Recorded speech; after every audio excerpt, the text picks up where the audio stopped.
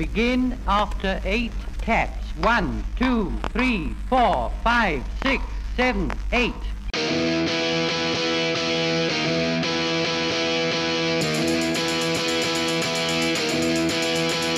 He was slinging pawns at a B&B when he had an epiphany. And they complained about time too, about not playing D&D.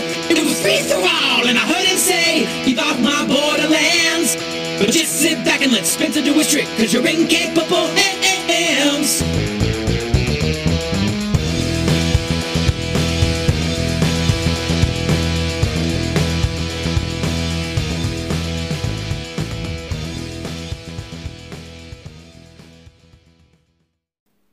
Thank you, TJ Drennan, for that wonderful theme. I'm Free For All, and this is Keep Off the Borderlands. A little update. I've just completed my first play-by-post adventure using Rollgate. The Rhesus adventure, Toast of the Town.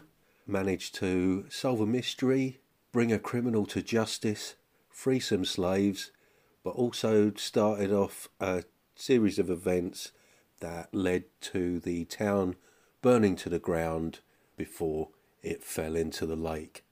So, a partial success. I was quite pleased with that. Now, I recorded this episode last week sometime, and I wasn't sure whether to put this out, but it kind of tied in with a conversation I was having on Discord. So I thought, yeah, why not put it out?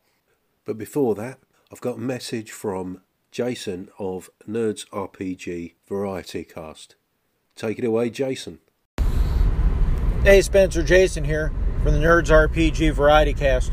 Just wanted to say yes, TJ knocked it out of the park with your theme song. It is awesome. And the second thing I want to mention was reference comic book villains, or, comic book movie villains. I think that, yeah, Thanos, but let's look at Spider-Man Homecoming. Look at the Vulture, played by Michael Keaton, the original movie Batman. Yes, there was an Adam West Batman movie, I'll give you that, but that was more just for a TV show, right? Which, great TV show, I'm not putting it down, but the real first movie Batman was Michael Keaton. At least for me, he was. Even though I grew up with Adam West. But I'm not calling about Michael Keaton's Batman, which is the best movie Batman. I'm calling about the Vulture in Spider-Man Homecoming. You want to talk about a good villain. You want to talk about a villain with motivation. You want to talk about a villain that was played well. Look at the Vulture. Michael Keaton knocked that out of the park. He knocked it out of the park. Killmonger was an awesome villain. Maybe his plan was a little bit wonky there at the end, right? But the Vulture, I'm not taking anything away from Killmonger, but the Vulture, look at that. The Vulture is heads and tails above Thanos. Just my opinion. Hey, but just wanted to throw that out there. Keep up the great work, and I will get you that solo play when I get it finished up. Talk to you later. Yeah, I hear what you're saying. And yes, Michael Keaton's Vulture is a great villain. And for me, that's what makes a great Marvel film. Is when they keep it to a smaller scale. They make it about interpersonal relationships. When it's not about destroying half the universe. It's about personal vendettas and stuff like that. That's why I think my personal favourites are Captain America Civil War, Thor Ragnarok. Now, although, that's about the end of a world, it's a very human, I say it's a very kind of human story. It's very relatable.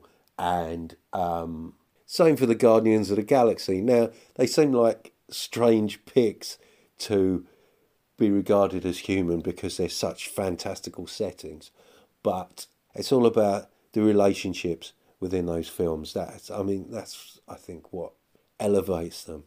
Also, as great as the Vulture is as a villain, I'm not sure if he falls into the anti-villain camp that I was initially talking about, but I'm sure someone could convince me otherwise.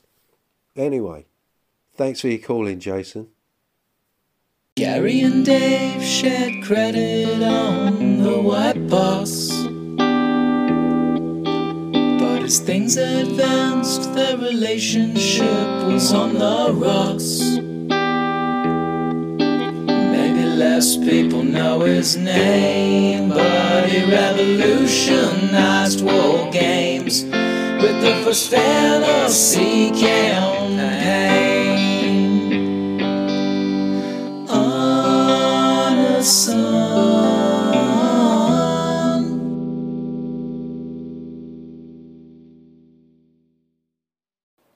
So I wanted to say a little bit more about Osseous. Now, essentially, what I basically wanted to do was take elements of games that I've seen all over the place, mainly sort of freeform stuff, but give them a real sort of OSR feel.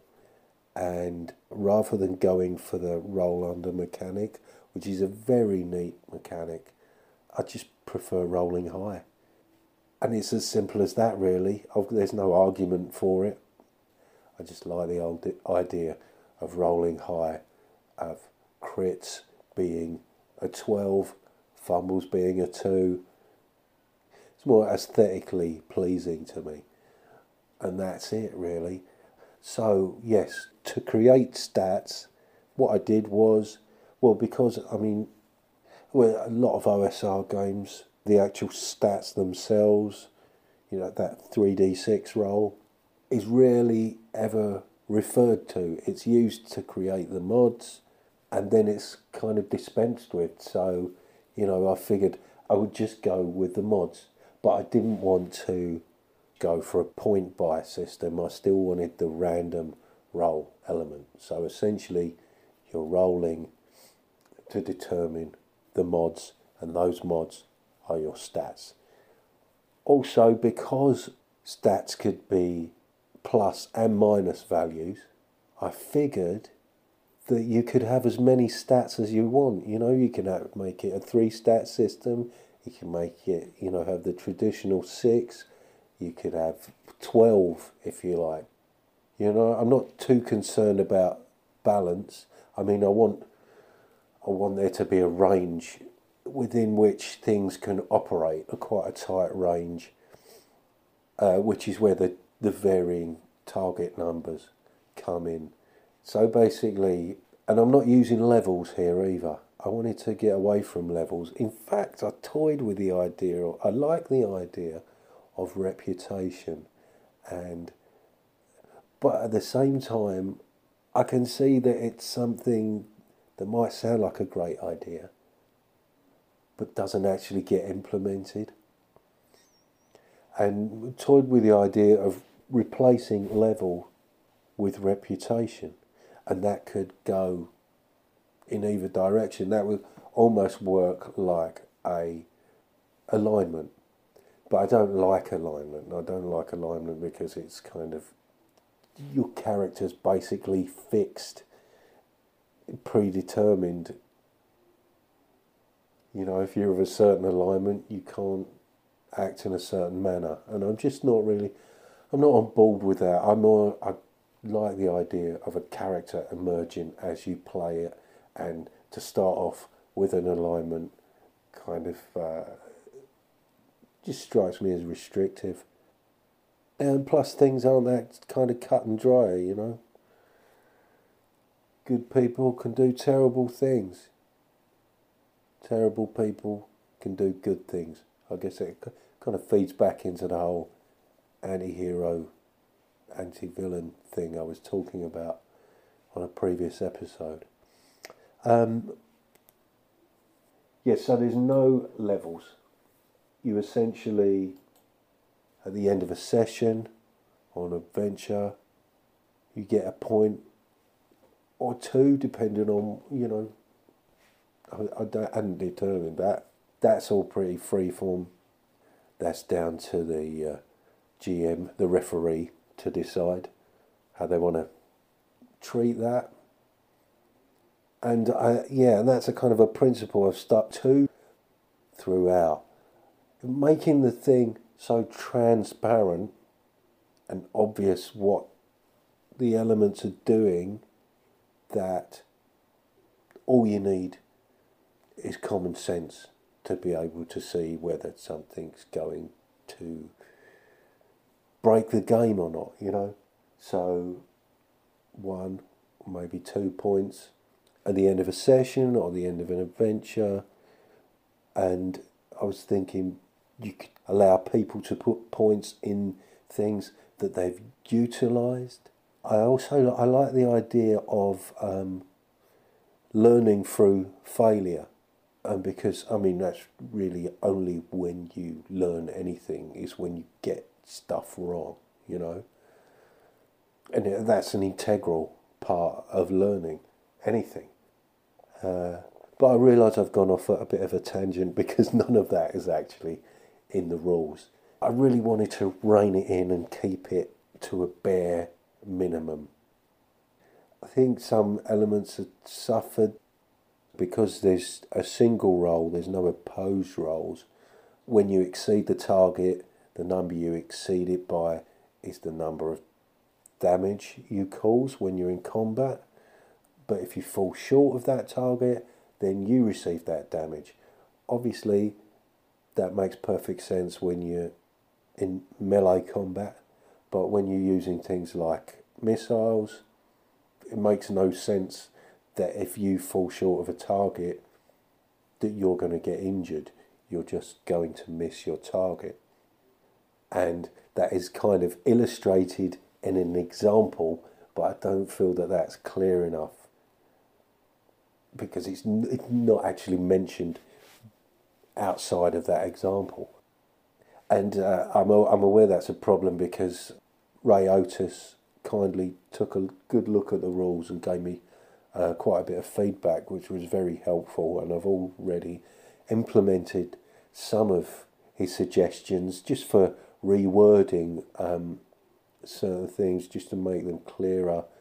But when he mentioned about this possible issue of whether or not somebody would take damage if they were using a missile weapon, I knew I'd mentioned that if a character falls short of the target but they're not in any immediate danger, they wouldn't receive any damage.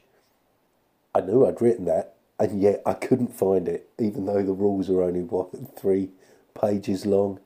I've really struggled to find it, and then I realised I'd actually put it in that example rather than in the actual main body of text. So I think that needs addressing. There's also the issue of, I implemented this idea of if you roll the target number, you achieve your goal, but obviously you're not doing any damage because you're not exceeding the target number by any particular value. So I figured that was a good yes, but opportunity, you do it, but there's a cost.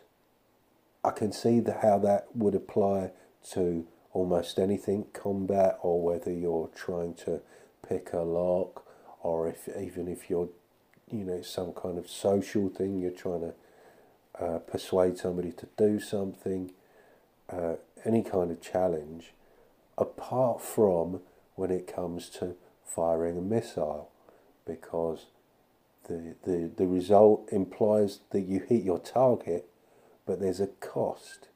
Now, that seems a little unfair, because if you fall short when you're firing a missile, you just miss the target. There's no penalty there, apart from maybe giving away your position. Whereas if you roll the challenge number, no damage is caused, and you incur a cost. I don't know if I'm over-explaining this, if I've made it perfectly obvious. I feel like I've kind of made it clear and then muddied the waters again.